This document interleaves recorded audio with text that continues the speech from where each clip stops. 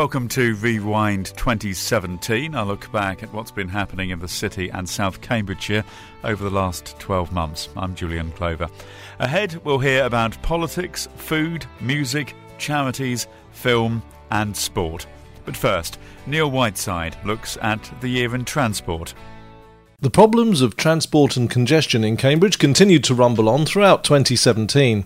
On the plus side, we saw the opening of the long-awaited Cambridge North Station. It looks fabulous, really fabulous, yeah. It's much closer to my house and I can go all on cycle track or the whole way, so I don't have to go on any roads, which is really good. Normally I'd go from Waterbeach, so I just thought I'd come. It's the first day, see how we get on. It's nice, it's a nice station. It's very handy as I work on the science park, so yeah, it's very handy. It looks really nice. Yeah, it's all modern and probably need some more signposting outside, but that's about it. Connectivity and cycle parking were praised by local pressure group CamCycle. We'll have 1,000 cycle parking spaces. These will be a mixture of Sheffield stands. They're those metal U-shaped ones. And we'll have some of those two-tier stacking cycle parking spaces as well. And as far as I'm aware, it will all be undercover. And what about actually getting to and from the station? There's some infrastructure in there at the moment already, but there are plans, I think, over the coming months and years to expand that. Absolutely. We've got some things that will be ready to open with the station. So along Cowley Road, which will connect the station to the Science Park, we've got a new cycleway going in there, and that will also have access points to the business park. We'll also have access from the other side of the station, which gets you there from along the river on the north. We've also seen improvements through the City Deal, their cross-city cycling scheme, which have put cycle lanes along Green End Road. There's still work to go there, but that will help connect to the station as well. We've got the busway that will be connecting to the station. There's cycling access along there. But of course, the piece that will make the most difference will be the Chisholm Trail, and that's still coming along, and we will hopefully have the Chisholm Trail eventually, but it's very, very important that if you support the Chisholm Trail and the Aberchesterton Bridge, that you keep letting your local councillors know that you want to see this infrastructure soon.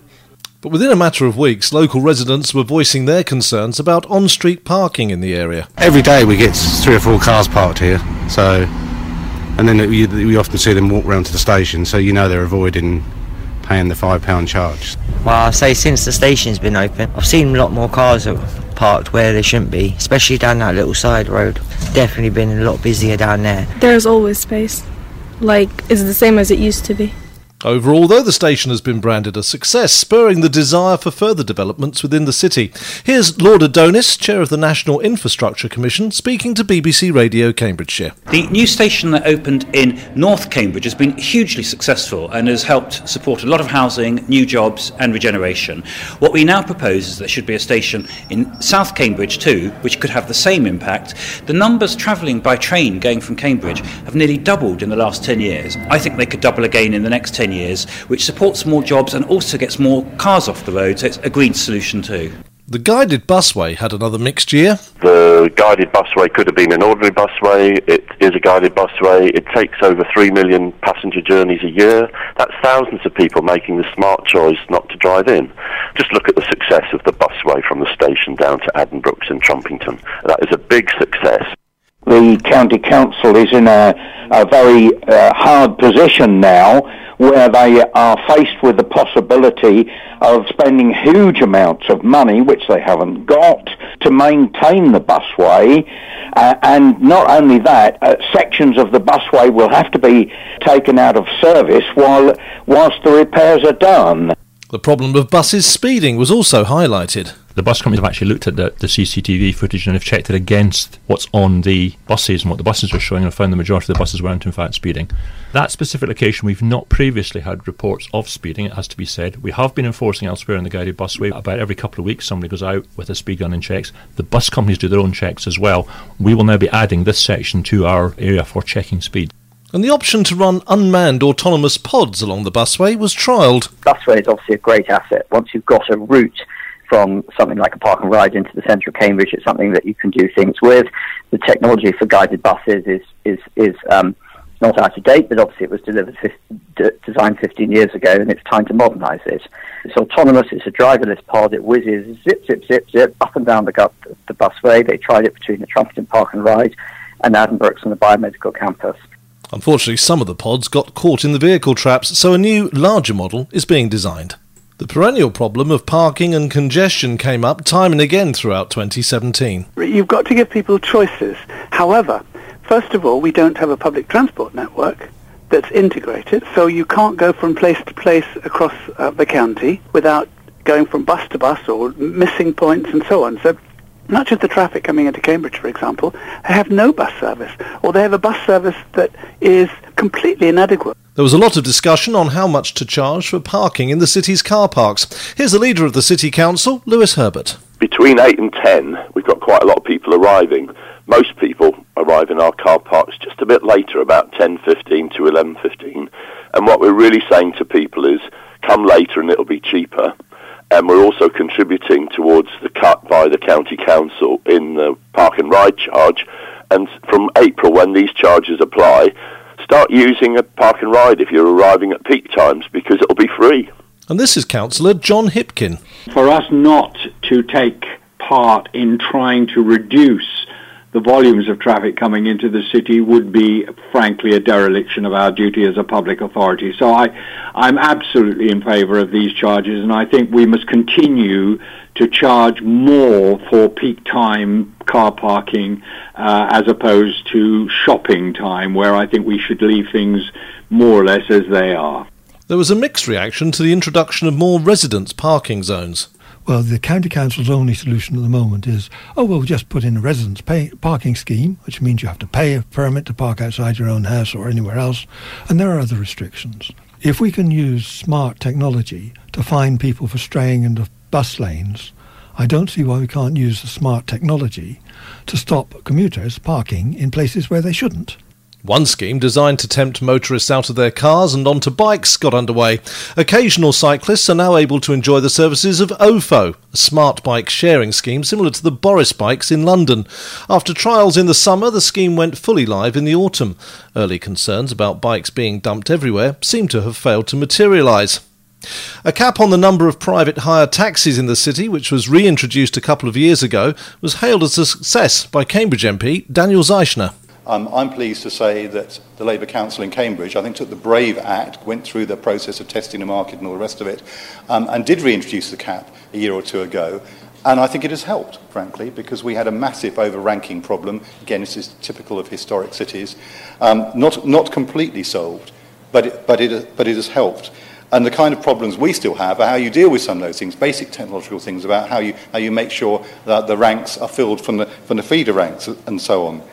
But the global problems faced by taxi firm Uber were mirrored in the city. It is absolutely paramount that passenger safety is first, and that people feel confident that the taxi or private hire driver that they are taking a drive with is appropriately vetted. But there are a number of offences that we are seeing individuals very concerning behaviour, including things like assault, sexual assault, battery, who are being granted licences within a relatively recent period. However, in December, the City Council renewed the company's operating licence for another 5 years, a decision that the Mayor of Cambridgeshire and Peterborough, James Palmer, was happy with. Well, my daughter is 20 years old. She lives in London. She uses Uber all the time. And she can also use Uber in Cambridgeshire as well. And it's not restricted to Cambridge. If you get an Uber in Cambridge, it will take you out of the city, of course, as well. So, yes, I am entirely happy with my daughter using Uber. She does so on a regular basis, and I have no problem with that whatsoever. It's a very traceable and a very common sense service as far as I'm concerned. These are the highlights of the 2017 musical calendar in Cambridge and beyond. My name is Tim Willett.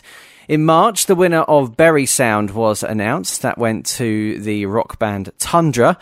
And in 2018, it's the 20th anniversary of the competition, and heats get underway in January. Moving on to April, the winner of the Cambridge Band competition was announced as Downham Market-based band Flint Moor. Before they knew they'd won, they spoke to Liz Barker backstage. And you looked like you were enjoying it and the crowd were enjoying it. Oh, mate, it was great. Yeah, it's music's a community thing, and when you're feeling it and they're feeling it, that's when the magic happens. And it was awesome. People were into it.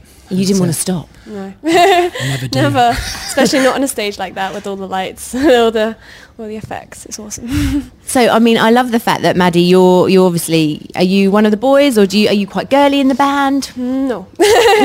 We're definitely, I don't know what we are. We aren't a None of us are a sex. Yes. We are just us. I haven't thought about being non-sexual.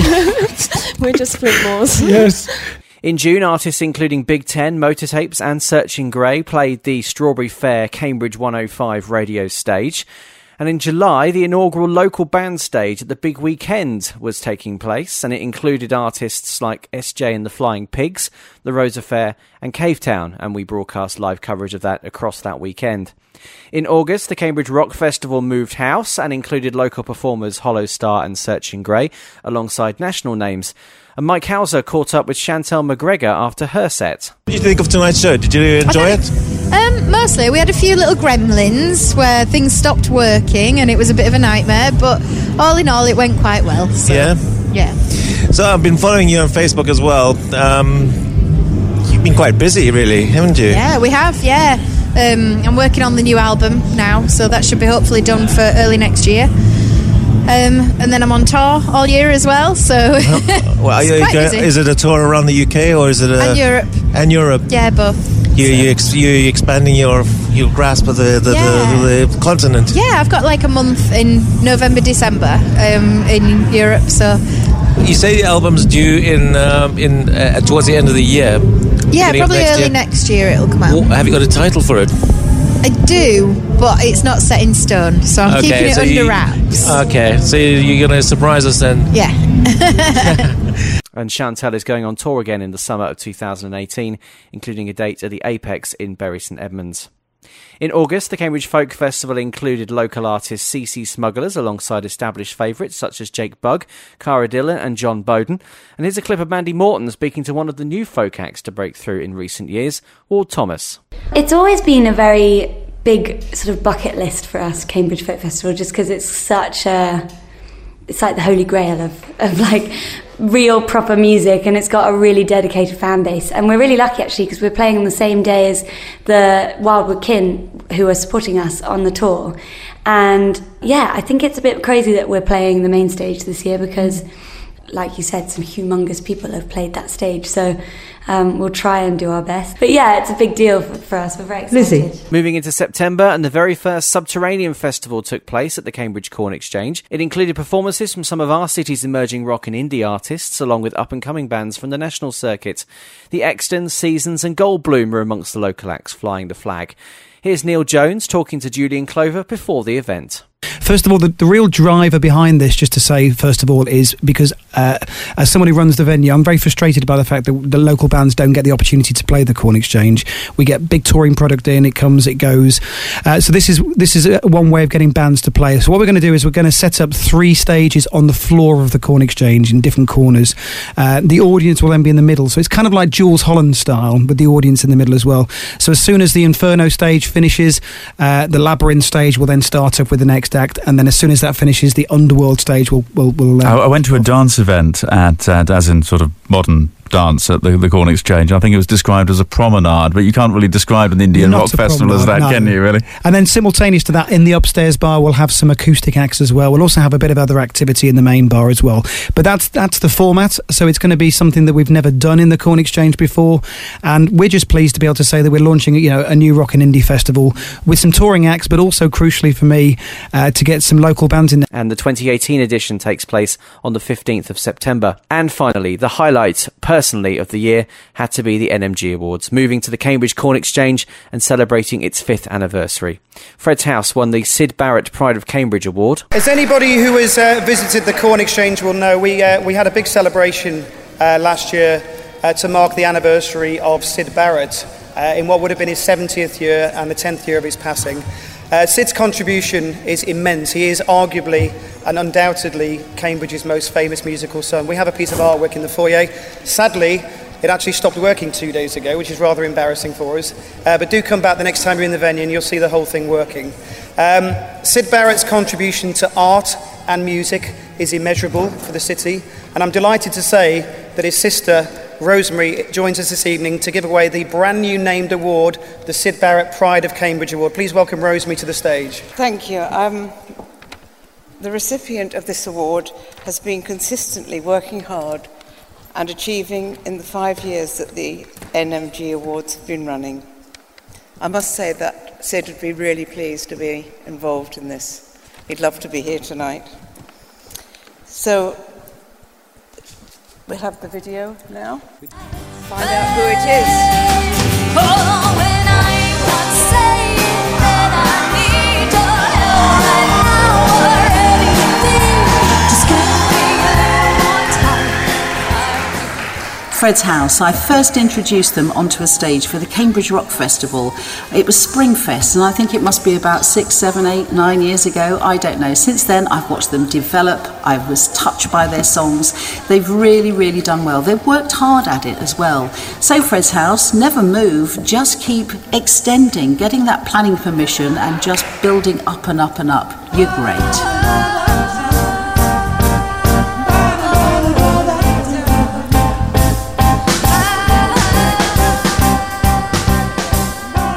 Hello, it's Bob Harris here. Hello to Fred's House and congratulations. So pleased to hear that you've won the Syd Barrett Pride of Cambridge Award. It's always great when we get to hear of Under the Apple Tree guests doing so well. Just wanted to wish you all the best and congratulations.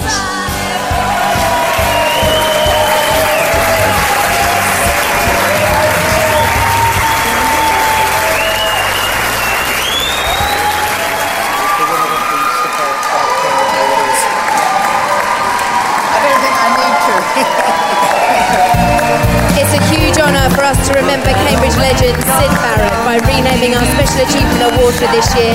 In fact, this is only the third time a band has won this award. Previous recipients were the Willows back in 2013 and CC Smugglers in 2015.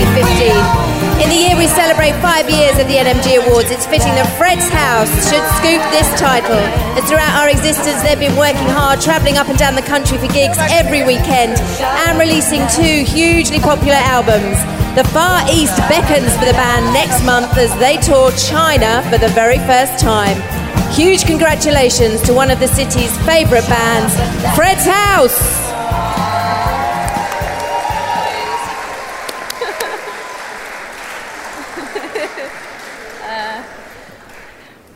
I feel really embarrassed right now. Thank you so much. We're massive fans of Pink Floyd, by the way, because they're just amazing, and we just love that, all that kind of old music, and we're getting quite old ourselves. So, Speak for yourself. Thanks, Gav. We're so proud to be involved in the NMGs for the 5 years that it's been running. So thank you, NMG. Thank you, Cambridge Live. Thank you to Tim and all the team. We've had a tough year as a band on a personal level, but thank you so much. And long may it continue. Well done, guys. Thank you. Cheers. Thank you. And the event was headlined by artists including Hunter and Alex Francis.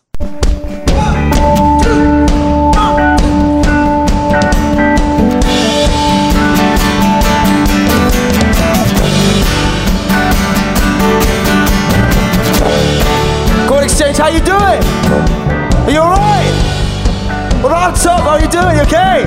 I hope you had a few drinks. I want to get into it now. My name's Alex Francis. These are my fellas. We'd like to start with a track called What You're Looking For. Here we go. There goes a little something. Sing it 1, 2, 1, 2, yeah.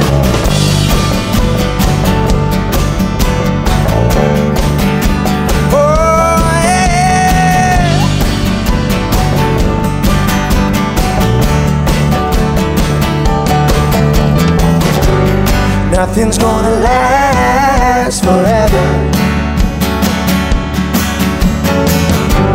Something's gonna change your mind. Life has got a way of getting better. You just got to lay it on the line sometime. Yeah. If your mind's made up, you should open up the door. I will be by your side where you find what you're looking for. If it feels alright and it takes you high, you know I will be by your side where you find what you're looking for. Cambridge Market started the year with a major award. Here's market manager Dan Ritchie. At the 2017 Great British Market Awards held in January, Cambridge Market won the award for the Best Love Your Local Market campaign, which has been supported in the past by 105, we know. They were very impressed with, amongst other things, our hot food offer, our use of social media, the events that we put on, which included kitchen demonstrations and a classic car rally. Things are going really well. In the spring, plans to expand the market into the nighttime economy got underway. We spoke to Dan again at the first night market in May. We've got lots of our traditional traders on the market. We've got businesses from all around the city and from around the outskirts of the city coming onto the market and just showcasing their offer in a slightly different environment, a bit more relaxed, a bit more informal. We can hear the music in the background, and we're really looking forward to the screening of Grease in a little while later. Whose idea was it to do this? The City Council has worked with the Cambridge bid. We're both keen on sort of energising the market square in the evening. We know that we can make more use of the space, and so this is just the first in hopefully a series of night markets throughout the summer to sort of showcase the market square, that when the market traders go home, it's still a live and active place and a place that people want to be. As well as the regular stalls, there was also a movie screening, thanks to Star and Mouse, run by Eleanor Lyons. We've got to beat the sun, firstly, because, of course, when you're projecting, you need it to be dark. I think you're winning. Well, hopefully. So what we've done is we've created a blackout box, and we've got a lovely new projector. It's 10,000 lumens, so that's really, really bright. We're projecting from behind, which is really unusual for us, because normally we're coming from the front with our projector sitting inside lovely vintage suitcases. But tonight called for something different, and we're screening Grease, and it's great here. We've got some nice music in the background. There's loads of people on the market, and that's really nice to see. Yeah, I think it's going to get busier as well by the look of it. Yeah, I really hope so. It's got like nice energy about it now. It feels very exciting. It's a beautiful little market square, isn't it? It needs to be used. We lost some well-known food businesses this year, among them Inda's Kitchen, which had established a big following for its curries. We needed to scale. We needed to scale the business. We were really at that kind of crossroads. And when you say you need to scale it, meaning? We'd obviously changed our direction somewhat over the last sort of 12 to 18 months and gone more into manufacturing rather than doing the hot delivery. So obviously the sort of the chutneys and the ready meals, which obviously you're familiar with, and more recently the curry kits. And they were now sort of in about 45 stores and outlets, including Budgeons, in and around Cambridgeshire. And we'd also sort of been talking to Nisa Local. We'd got a deal with them. And we were also talking to people like the Co-op in East Anglia and also Ocado. And the reality is that we needed really just a huge injection of cash to realise those types of accounts, because, you know, when these guys order, they order big, and someone's got to front that money. We thought we'd lost Cotto on East Road 2 following rumours that Michelin-starred chef Hans Schweitzer was moving back to Barbados. But it emerged that Cotto would move to the Gonville Hotel on Gonville Place, with Hans as master chef. We have moved because we felt we have outgrown the old Cotto. I feel it was very, very hard on our service staff to go up the stairs and down 50, 60, 17 times a night. And it sort of became apparent that we must do a change. And when the opportunity came up to join Gonville Hotel as a partner with Cotto Restaurant, we took the opportunity and we created, as you can see, the brand new, beautiful dining room, which is very full of lights. You can see Parker's Piece, and we are creating a lovely terrace to go with it. So that was an obvious choice for us to come here. 2 outlets on King Street closed their doors for the last time. Clowns was run by the Sorcello family and had been a fixture on King Street for 3 decades. Jenny and Michaela wanted to spend more time looking after their father, Rafa. Cambridge 105 Radio's Flavour programme spoke to some former customers. Cambridge, I remember when I got here, it was just a few businesses. It was Clowns, open until midnight, and Savino's, open until 11.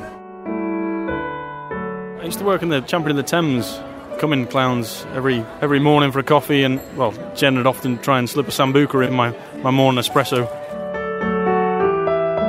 Feeling for me is just being in my village, in the cafe in the evening. You just need to have the old men here having their beers and talking about football and screaming at each other.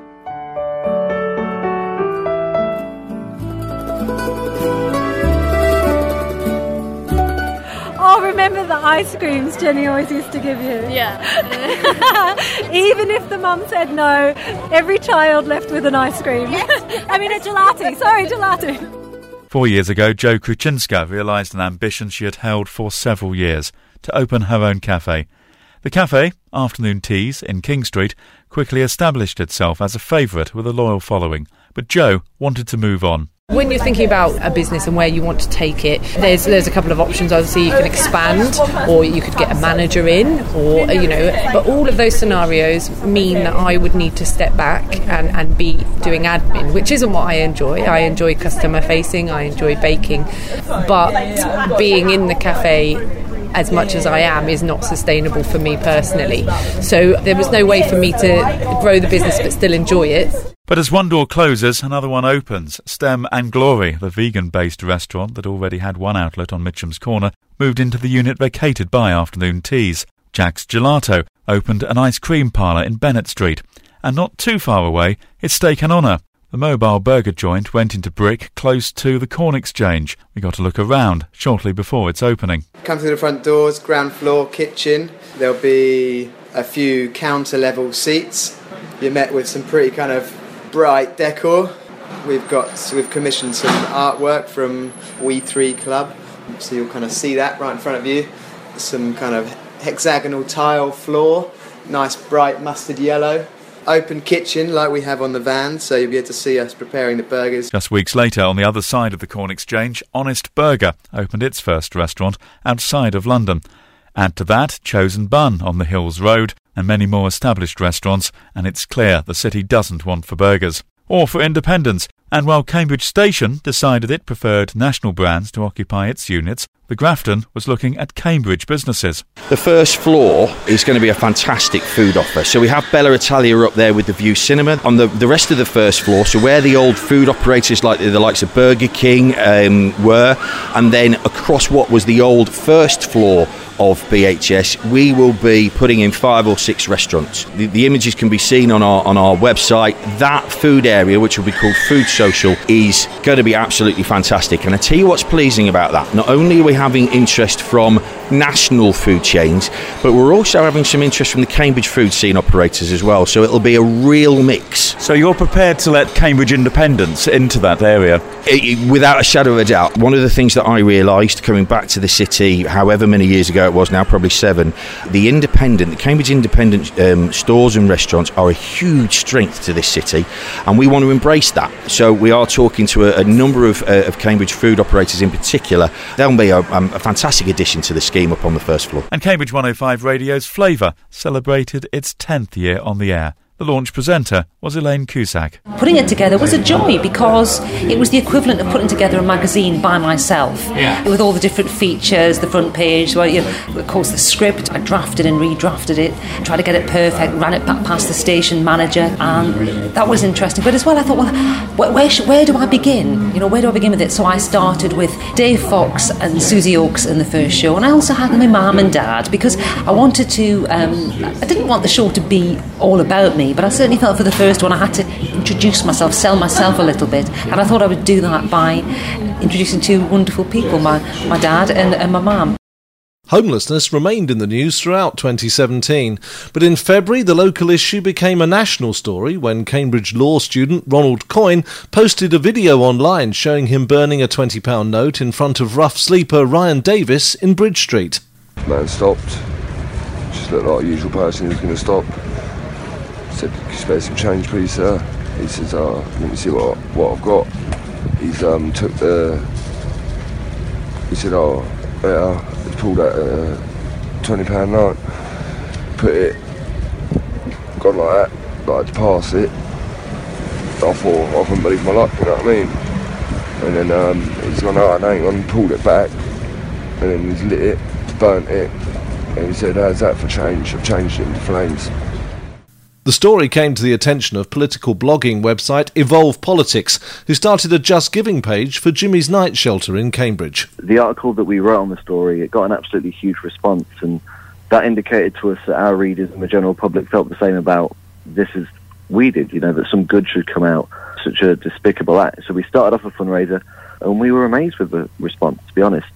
The public outcry led to many thousands of pounds being raised, opening up the opportunity for Jimmy's to fund an outreach worker. The one thing that's come out of the unfortunate incident is, again, the community's decided to take action, which is positive.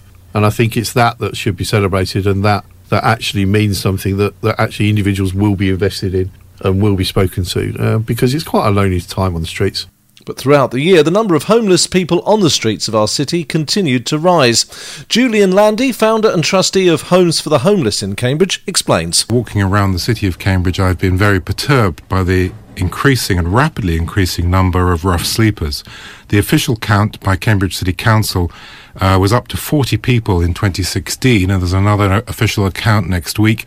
I suspect the actual number of rough sleepers in the city is currently about 110 people. See, that's a lot higher than we're used to, aren't it? You were explaining to me before that this is a walk that the City Council, a couple of people from the City Council do every year? Yes, second Wednesday in November every year, 2 people are employed to walk the same walk and then report the number of rough sleepers they see to the Department of Communities and Local Government. It's an official request by that department to the City Council. That is a fixed walk. They walk the same route. But in practice, of course, rough sleepers sleep wherever they can. I was going to say, it's well known that rough sleepers will go into churchyards. Mill Road Cemetery here, I can imagine we have quite a few most evenings. They tuck themselves away because they don't want to be seen. They don't want to be out and about. They kind of feel they're vulnerable. So this is a much lower number then. Even the sort of numbers we've had, I think you were saying, was it 7 in 2014?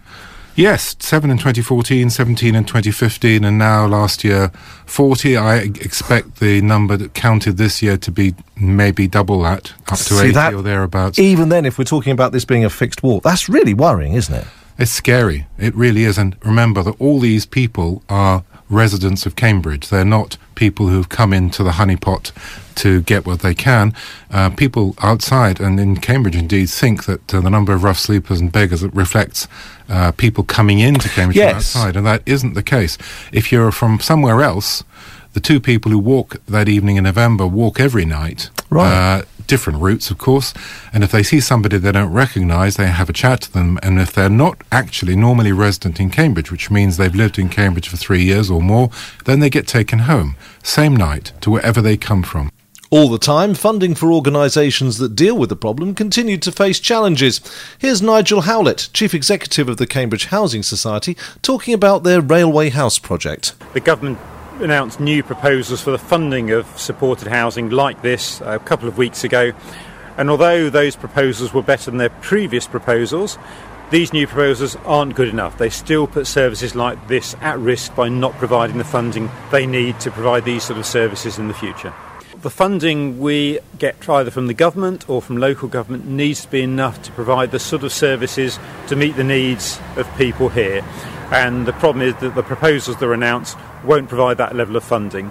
Already this service is about 7% short of the funding it needs in 2 years' time, and under the government's proposals that will get worse. Labour MP for Cambridge, Daniel Zeichner, vowed to keep up the pressure on the government. I think the government can do more. I hope they will do more, but if they don't, I'm going to keep on nagging them in the Houses of Parliament. Cambridge 105 Radio. You're listening to Rewind 2017, our look back at what's been happening in the city and South Cambridgeshire over the last 12 months. Still to come, film and sport, but first, Matt Webb looks at the organisations that were Charity of the Month.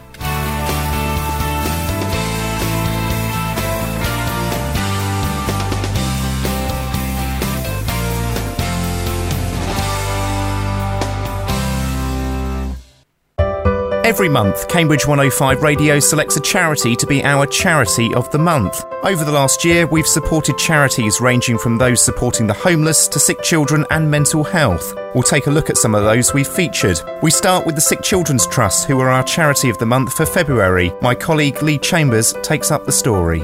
The Sick Children's Trust, Cambridge 105's Charity of the Month, provides free, high-quality home-from-home accommodation, as well as emotional and practical support to families with sick children in hospital in the UK. In Cambridge, they run 2 residential units at Addenbrooke's Hospital, Acorn House and Chestnut House. A few weeks ago, I went along to Acorn House to meet manager Abby Abdel Al and Victoria and Ash, who were staying at Acorn House while their son George received treatment at Addenbrooke's. I began by asking Victoria to tell me about her son. George is now 5 months old. He was born the 31st of August 2016. He was born with exomphalus, which means organs are born on the outside. He was born with his liver, his stomach and his intestines on the outside.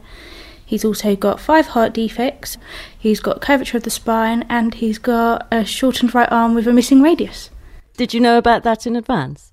Yeah, we knew about his tummy issues, his exomphalus, at the 12-week scan. And then we found out about his other issues on the 24-week scan. So when he was born, he needed obviously lots of surgery and lots of time here at the hospital, which is how you ended up here at Acorn House. Yeah, when he was born, he was taken up to NICU over at the Rosie, where he was intubated for a day, then went on to various help for breathing, which he still remains on oxygen now. He had his exomphalus surgery at 11 weeks old. He's also had 3 other surgeries. He's had his hernia surgery, he's had a NJ tube fitted, and he's had a Hickman line fitted. You've been through quite a lot since the end of August. How has the Sick Children's Trust helped? Words don't describe how much they've helped. We wouldn't have coped. If Acorn or Chestnut wasn't here, we'd be an hour drive home instead of a 2-minute walk. It's really helped. So you've been staying here, is that right, since the end of August? We stayed over at Chestnut for, I think it was 6 to 7 weeks, and then he was well enough for us to be the hour away from home, and then we came back before Christmas, November time we came back. Then he went from NICU over to the children's ward, and then that's where we've been staying over at Acorn now, because Acorn's closest to the children's ward. And the noises we can hear off are like little snuffling noises. George is asleep at the moment. Is he waking up? He's stirring. He's just getting comfortable, bless him. And does he stay here, or is he at the hospital? He's at the hospital, C3, as a patient. But as he's off of his some of his medication now, we're able to take him out in the car, as long as we're sort of local to Cambridge. And he's got to be back by certain times.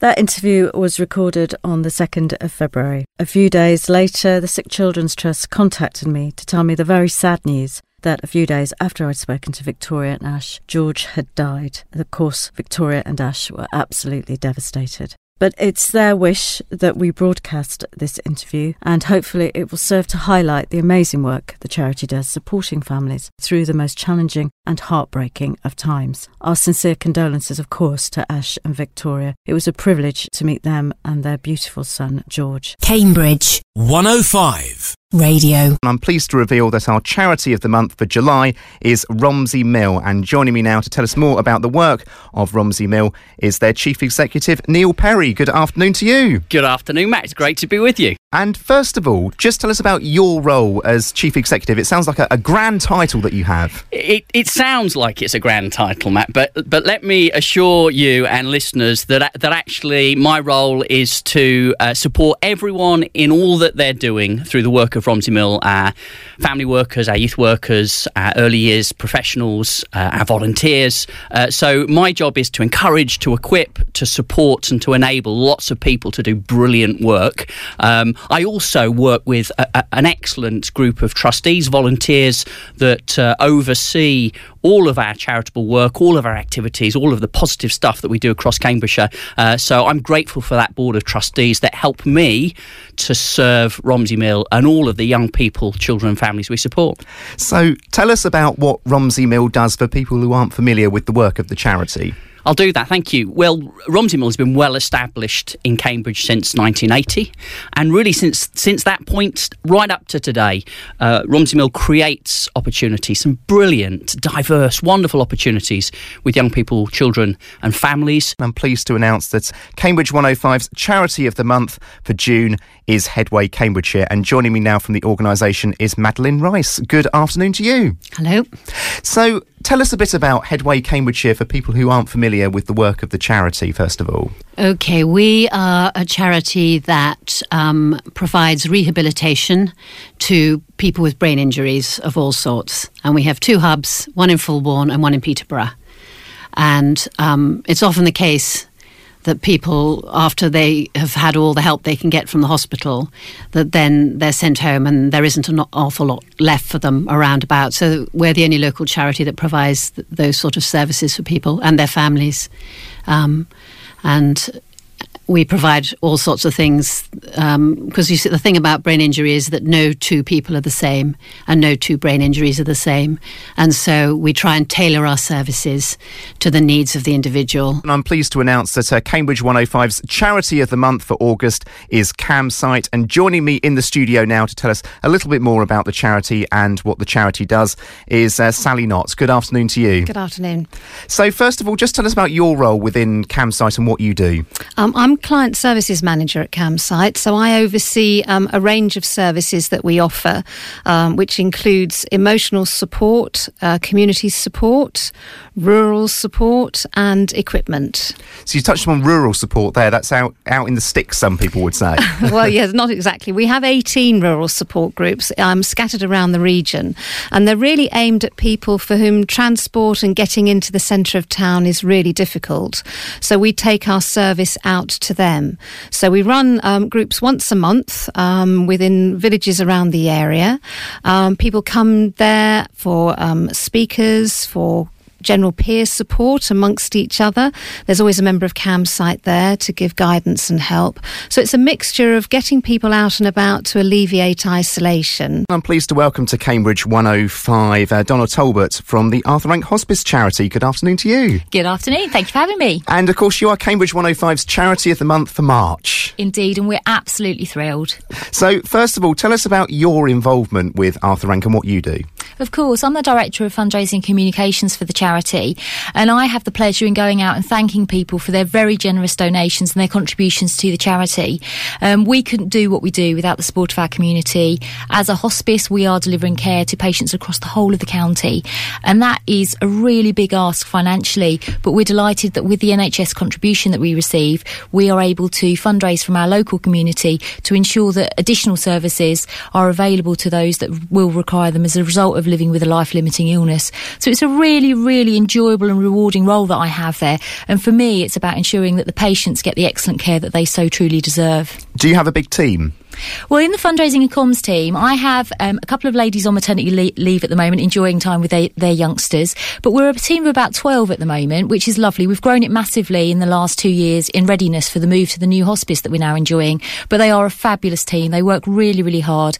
And they're very, very regularly in the local newspaper, on local radio, talking about the work that they do and thanking those that are fundraising for us.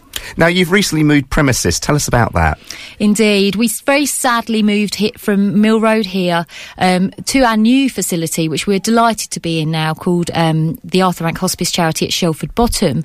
The Mill Road facility was wonderful and it served us very, very well. We were there for 35 years.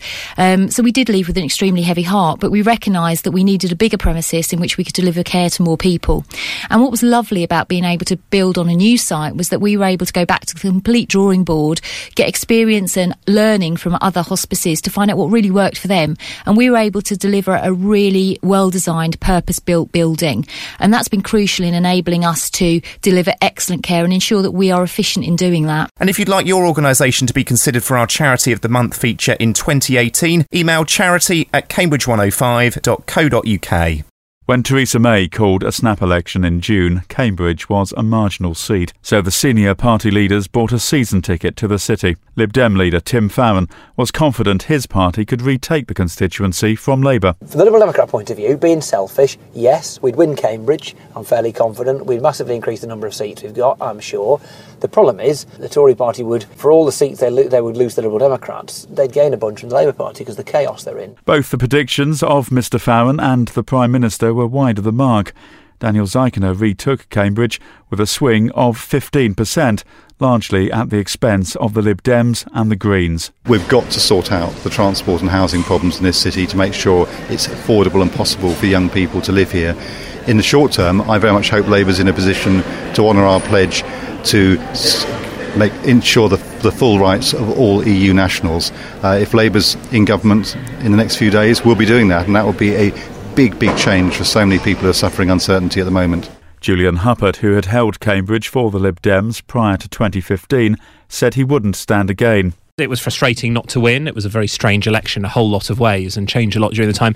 But I felt it was time to do other things. I'd had the amazing privilege of representing my hometown for 5 years, and before that as 8 years as a councillor, which was amazing. It's a privilege a lot of people never get to have, and I'm really proud of much of the stuff that I managed to get done, but enough's enough. In South Cambridgeshire, Conservative Heidi Allen increased her share of the vote. Well, I'm not a natural chicken counter in life, and the political world has gone a bit mad since Brexit, so I absolutely didn't expect it. I hoped, of course, but I certainly wasn't expecting my vote share to go up. That is a very, very pleasant surprise indeed.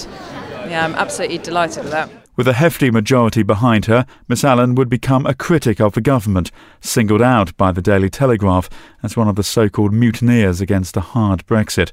And here, speaking for families in an emotionally charged debate on universal credit. I don't know where to start after that. I'm humbled by the words from my honourable good friend from Bergenhead. No government is perfect. No benefit system is perfect, no debate, no motion is perfect, but by God we work together, we make this better. And I'm sure our focus on universal credit, not very good at this job, am I, Mr Speaker? Elections to Cambridgeshire County Council saw the Conservatives regain their majority as support for UKIP in the Fens fell away. But the newly elected Mayor of Cambridgeshire and Peterborough isn't a fan. James Palmer believes the district and city councils can do a better job. This is a devolution deal. Devolution means bringing powers down from government, yes, but also in council as well. There's an important part of the devolution deal which is subsidiarity, and that suggests bringing powers from the county council down to the districts. I believe our most efficient councils are our district councils, including the city council of course, and I believe that that's the most efficient way of delivering service to the people of Cambridgeshire. Cambridgeshire City Council and South Cambridgeshire District Council began working together on shared bin collections in February. The councils were looking to save £700,000 over 3 years, but 3 months later, residents were still experiencing delays in having their bins emptied. Director of Shared Waste, Mike Hill, told BBC Radio Cambridgeshire they were determined to improve the service. Drivers came in and said, this works, that won't work, this won't work. We've got one of the drivers at the moment, Mark. He is sat taking comments from other drivers and working with Jason on the computer to actually modify those rounds. So I know last week 99.55% of the bins across Cambridge City and South Cambridgeshire were collected on time. That doesn't excuse the ones we've missed. The City Council published details of a reduction in available moorings on the River Cam. Jim Ross of Cam Boaters led the opposition to the council consultation. The group said the changes were unnecessary. Certainly everyone we've spoke to on the towpath, we've had public meetings, we've set up stalls, those who are interested are very supportive. The council might say that things do need to be tidied up in some way, and the people who are there do need to be regulated. Do you think that there's simply a better way that they could do this? Oh no, we absolutely agree with the council that those, and I guess you're talking about the boaters on Riverside, the council's owned that site for 4 years now, and has brought them into what they call a regulated mooring list 2 years ago, but have never chosen to charge fees and wanting to clear it on health and safety grounds, but have provided no information. I think what the consultation has shown is that a more creative solution needs to be found, and that those boats should be brought in to the normal residential mooring scheme, and if access needs to be made safer, then that's something the council should do. The council said it would increase the number of proposed moorings, but there would be an increase in fees. IVF treatment will no longer be offered on the NHS in Cambridgeshire after the county's clinical commissioning group suspended the service until April 2019. The CCG called it a difficult decision, but said it will save £700,000 a year from their £1.1 billion budget. On Drive, Stephen Harbottle, service lead and consultant embryologist at Cambridge IVF, did his best to give assurance. We're quite distressed with the outcome of this announcement, of course, and we want to reassure the public that we are still here for them, and we are still intending to be here for them for the long term.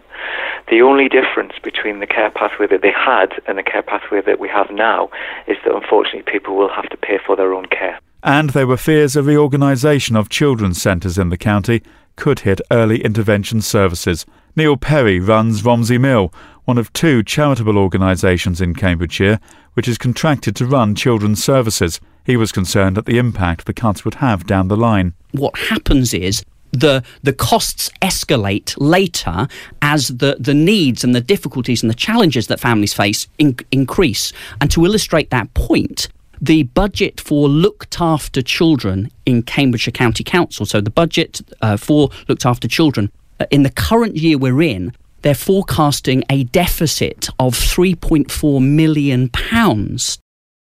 My name is Toby Miller. My name is Yossi Osman. My name's Ashley Capaldi. My name is Mark Liversidge, or Mr. Pricklepants as I'm sometimes known. Welcome to Bums on Seats.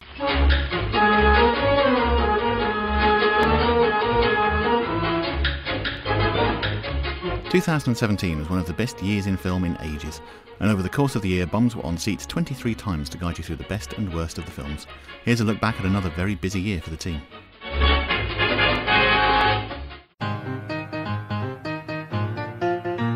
January saw the arrival of the awards big hitters. The first show reviewed 3 films in my own personal top 10 of the year.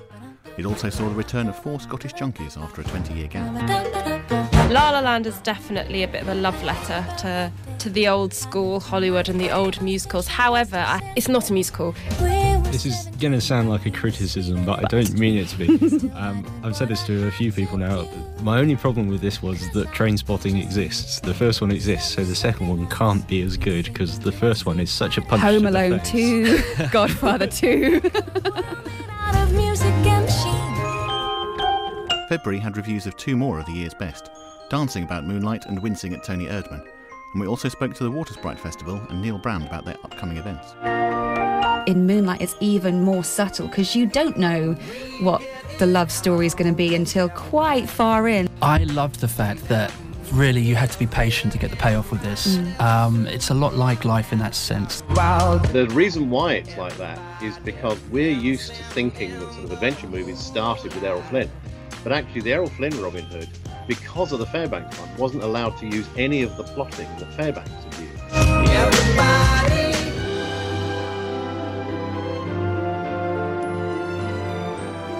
March was a tale as old as time. As well as looking at a new film from local filmmaker John Holdsworth, we reviewed films from the very big Beauty and the Beast to the very small The Fits. Eleanor, The Fits runs to just a compact 72 minutes. Does that give it enough time to offer anything interesting on the struggles of adolescence? Yes, absolutely. And I think the fact that it is quite short, throughout the film, I felt like it was quite a long, short film. And then the end just completely blew me away. I really like this film. And there's so many themes running through this film, particularly coming of age. That's what they call you. April was an all-star month for interviews, with Ben Wheatley in town to promote Free Fire, and Woody Harrelson chatting to us about Lost in London. wanted to make it feel dangerous, that it's an industrial space basically, and a gun is like a kind of industrial tool that for throwing bits of metal through the air at you to kill you, and I wanted to get the audience to feel that. It's actually an idiotic idea. I can't tell you, maybe 1,000 times I wished I hadn't had that idea, but in the end, it came out pretty good, so I'm glad I did it. May had our first look at the IMAX screen being built at the Light Cinema, as well as reviews of Alien Covenant and Guardians of the Galaxy Volume 2. IMAX is something that we've always wanted to do. We've always had a lot of interest in it. Their specification is what cinema is about. It's image maximum. In this film, it stayed really true, certainly to the first one, the first Guardians of the Galaxy. I thought that the tone and everything was very similar. Some genuine heart to it, as well as all the usual sort of banter and the action and everything as well.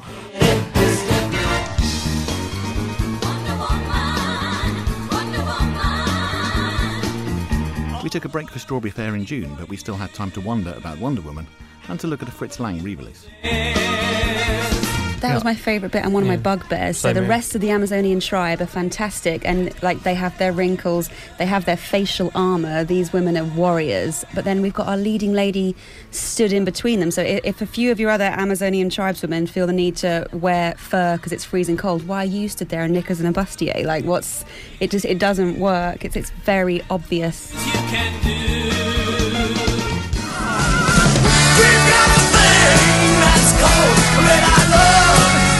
July had us gushing over Baby Driver and debating the merits of online services such as Netflix, both in the studio and with a transatlantic chat with Violet Luca from Film Comment. That it is a real film lover's film, and I think you can see the kind of development of Edgar Wright's sort of trademark style as you look back at his whole sort of back catalogue, even from the TV show Spaced. There's some of the sort of same stylistic features there, but it is also, just a classic story, and the characters are, lovable and believable in that kind of cinematic universe that they live. So yeah, it's more than just the style. August can be a quiet month, but we still squeezed 5 reviews into a single show, including Atomic Blonde, and we talked about Comedy Girls Trip as well. What I would say, she had brilliant fight scenes, the choreography, and maybe that shows because it was the director who used to be a stuntsman. But I mean, the choreography of the fight scenes was brilliant. It would be a great sketch show, and one of the writers is the writer of Blackish, which is an incredible, I think it's a Netflix original comedy or an Amazon original. That's deserved its rave reviews, and I was expecting so much more from this writer, and he's delivered us set pieces of a sketch show. He can't write. Falling in love again. September saw us previewing the Cambridge Film Festival with a look at Marlene Dietrich, hiding behind the sofa from It, and watching with Muller.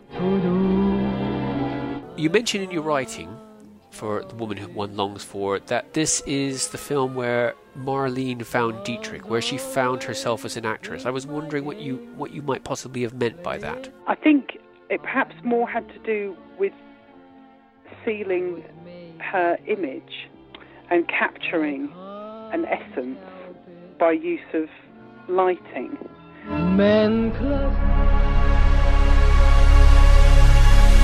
October had another 5 Cambridge Film Festival features, our festival special, and an extended look at probably the year's most anticipated film, Blade Runner 2049.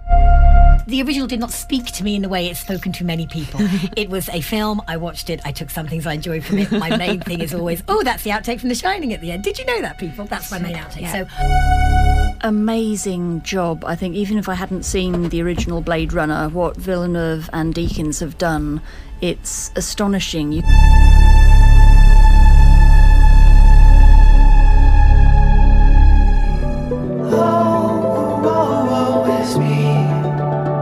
November was overflowing with reviews once again, including Call Me By Your Name and Paddington 2, and we spoke to acclaimed American filmmaker Bill Morrison. Dave, does Paddington 2 capture the magic once again? Yes, I'm going to say it does, and even more so. I remember going to see the first one with just this slight hint of doubt about it, and then being charmed off my feet. the silent parade of African Americans that were marching down Fifth Avenue, protesting violence elsewhere in the country. Lord, I no longer believe. And we've dodged the behemoth that is Star Wars in December by looking back, with a roundup of films you may have missed and the reveal of our top 12 of the year, with a clear winner in our poll. And the number one film in our countdown is all about appetite. Appetite for food, for sunshine, for knowledge, for sex, and eventually for love. Call Me By Your Name. That you'll sit through the credits and you'll be crying in the credits at the character crying, and you want to go back to that world so much because it's first love depicted on screen in a really beautiful way. So much is unsaid because you're so afraid to love this person. That's been 2017 in the film world, as seen through the eyes of the Bums on Seats team. Join us every other Saturday at noon as we try to do it all again in 2018.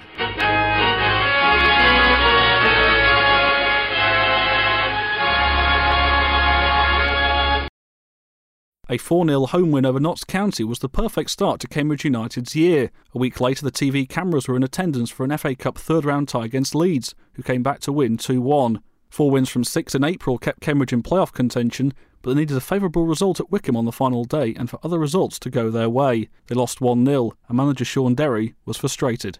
I think what really disappoints me more than anything, regardless of the result today, is where we've ended up, 11th. That hurts so much. Over the summer, the rebuilding began. The likes of David Ford, Jabo Ibere and David Amu arrived, while Barry Corr and Will Norris were among those to depart. The U's lost 3 of their 10 pre-season matches, one of which was Josh Coulson's testimonial. Tottenham's under-23s came to town, and before the game, the long-serving defender described his feelings. It's going to be emotional, I think. I'm going to walk out with my little boy, which will be emotional in itself, but speaking to Tom Stewart about the programme, some people have said some nice things about me, which they often don't. So, yeah, it will be. I'm sure it will be an emotional evening. He was to be proved right, and Tottenham, his boyhood club, won 3-2. But Coulson joined Leyton Orient on loan soon after. Cambridge's season got underway with back-to-back defeats, but they ended the month with 4 points on the board. Perhaps the biggest August story was the departure of Luke Berry, who joined Luton. September produced 4 wins from 7 league games, while October yielded 2 wins, 2 draws and 1 defeat. But in November the goals began to dry up despite a number of clean sheets. The low point was a 7-0 thrashing at Luton, and December's first 3 games in all competitions all ended in defeat. Chairman Dave Doggett also quit before Christmas, and it was announced that Graham Daniels, Sean Grady and Steve Chamberlain would oversee the club in the interim. Derry remains, for now. Cambridge City's first league win of 2017 didn't come until late January, and February brought just 1 league win. March was a horror month with 4 straight defeats without scoring, but a run of 4 wins and a draw gave them hope of beating the drop, and the Lily Whites didn't concede either. On the final day they needed to beat St Neots and hope other results went their way to survive. They won 3-0, but it wasn't enough, and it condemned City to the 8th tier on goal difference. Pre-season brought mixed results, but manager Robbie Nightingale remained optimistic. We've got a really good young group that, full of energy, full of desire, and, understand what Cambridge City means in regards to local football. So, yeah, we're really positive and looking forward to what could be a very successful season. Despite an opening day defeat, City have picked up form in recent months. Victories over Stamford and St Neots in the FA Cup have also brought in much-needed cash, but their cup dreams were ended by St Albans, who beat them in a replay. City have also developed a reputation for scoring. They took just 20 games to reach 50 league goals. James Hall and Jordan Williams have both re-signed, and Jack Facey and Ben Seymour-Shove have also joined. Plans to build a new stadium at Sawston were approved in November, much to Chairman Kevin Satchel's delight. Time will tell, but I believe that the right decision was made, obviously, and that as a result, we will get a new football stadium in Sawston. Histon are also rebuilding following relegation and are playing in Tier 9 of the football pyramid. After 4 consecutive January wins, they were believing in a great escape of their own. But then came a run of 7 without a win, which was brought to an end by a victory over Marlow. The Marlow result was the start of a revival, and the next 3 games saw them get 2 wins and a draw to give themselves hope. But Histon were relegated on Easter Monday. Manager Lance Key began reshaping by retaining 10 players in May. One of them was James Carman, who urged the club to hang on to their talented youngsters. We've got a few scholars. Them scholars don't look like they've actually been away from the football club. They've actually come in and look like they've been there since day one. There's 2 or 3 players what have come in, and we've got to try and keep hold of them. Despite a frustrating pre-season and an early FA Cup exit, Histon managed 4 wins and 4 draws from their opening 8 league games. Lance Key took satisfaction from beating God Manchester in late August. It's been a very good August, I must admit. If you'd have said to me at the start of it where we are right now and how we've gone about ourselves in August, I'd have been delighted with it. Today's result, obviously 4-2 at home to Goddy. Felixstowe Walton were the first team to beat them in the league in 2017-18, and consistency was a challenge in the following weeks.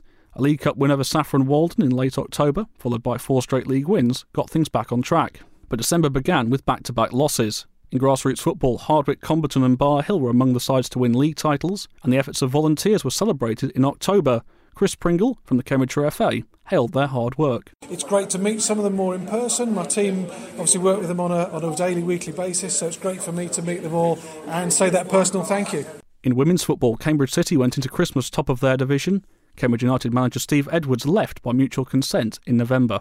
In cricket, Cambridge-born Tom Westley made his England debut against South Africa in July. Westley hit 25 and 59 as England won the third test and later the series. He kept his place for the following test series against the West Indies, but low scores saw him come under scrutiny. But he hit 44 not out in the third and final test as England secured the series. The result possibly saved his international career. Wesley missed out on an Ashes place but was called up to the England Lions squad, which went down under. But a broken finger meant he had to fly home early. In motorsport, Cambridge driver Luke Davenport was involved in a horror crash at Croft in the British Touring Cars Championship in June. Davenport spent time in a coma following the 11-car pile-up, but is recovering well and hopes to return in 2018. He got back behind the wheel of a car just months later. Fellow Cambridge driver Rob Huff was also involved in a shocking incident, but escaped with just a bruised arm. His car tyres burst in a race in Austria, causing his car to do several somersaults. Huff did manage a record-breaking 9th win in Macau in the penultimate round of the World Touring Cars Championship. Sam Tomlinson, Michael Caine and Ben Barker also took to the track in 2017, and Barker was involved in the Le Mans 24-hour race. He shared some track insight. You generally can go for quite a long time, so you don't get as knackered, as a full-on track like Spa or something. So generally I'd do a couple of hours on, and then I'd have 3 hours off, let my teammates drive, jump back in, do another 3 hours or something. So. In athletics, Cambridge's Johnny Peacock has had a sensational year. Prior to the World Para-Athletics Championships, he told Sky Sports News that preparations were going well. I know that I'm in good shape at the moment. I've proved that all season long with my races. We had a great training camp out in Paris. Proved a lot of thoughts right that I had throughout the season, which were really good. He went on to retain his 2013 gold in the T44 100-metre race and revealed plans to take a year's break from the track soon after. Peacock won gold again at the Muller Grand Prix in Birmingham in August. Soon after, he was unveiled as Strictly Come Dancing's first disabled contestant. He survived until week 9. He also picked up third prize at the BBC Sports Personality of the Year. In snooker, Cambridge-based Neil Robertson has had successes, most notably the Hong Kong Masters and the Scottish Open, but he was knocked out in round 1 of the Riga Masters and the China Championship, and also endured an early exit from several other events, including the World Open. The Australian also spoke out about an addiction to video games, which he admitted had been hampering his career. In blind football, Cambridge's Roy Turnham scored for England at Euro 2017 in their 2-0 win over France in the bronze medal match. In rugby union, Cambridge IUFC, Shelford, Cantabs and the Cottenham Renegades have all had busy years. England Counties beat Spain in June. Cambridge University head coach James Shanahan and Cambridge stars Dan Seal and Albert Portsmouth all played their part. Former Cambridge player Alex Good represented the Barbarians, while Jamal Ford-Robinson, again ex-Cambridge, went to Argentina with England. Both the men's and women's teams from the University of Cambridge won their varsity matches. We said goodbye to the Cambridge Lions Rugby League team in 2017. Founder Scott Jackson was upset to see the club go. Yeah, it's gutting. It's 5 years. It's a lot of time, a lot of effort, a lot of money, but not just mine. Obviously, there's a lot of other people that have been involved and helping. And yeah, it's quite wounding. In American football, the Cambridge Cats, the Cambridge University Pythons and the Anglia Ruskin Rhinos have all represented the city. The Pythons qualified for the playoffs and beat Oxford in the varsity match. Their head coach is Gary Villiers. We are so excited. It's a tough game. Oxford were outstanding, but great to see my guys come through and win it right out of death. In hockey, Cambridge City signed Rio gold medalist Helen Richardson-Walsh in August. Several Cambridge University students took part in various international rowing events in 2017. The boat race went ahead despite a bomb scare. Just before it, Cambridge's Ben Rubel said the rivalry was still hot. A hidden animosity, I would say, between the two. And sometimes it's played up, but there's also times when it's very real. Oxford's men and Cambridge's women were the winners. The May Bumps also took place this year. Cambridge-born diver Daniel Goodfellow was reunited with Tom Daly at the World Championships in July, but the pair missed out on a medal. And several stars have visited Cambridge, including wheelchair basketball player Wendy Smith, who was promoting inclusive sports. I think it's really important nowadays because so many people get left out of sport, and there are so many games that can become fully inclusive if you just think out of the box.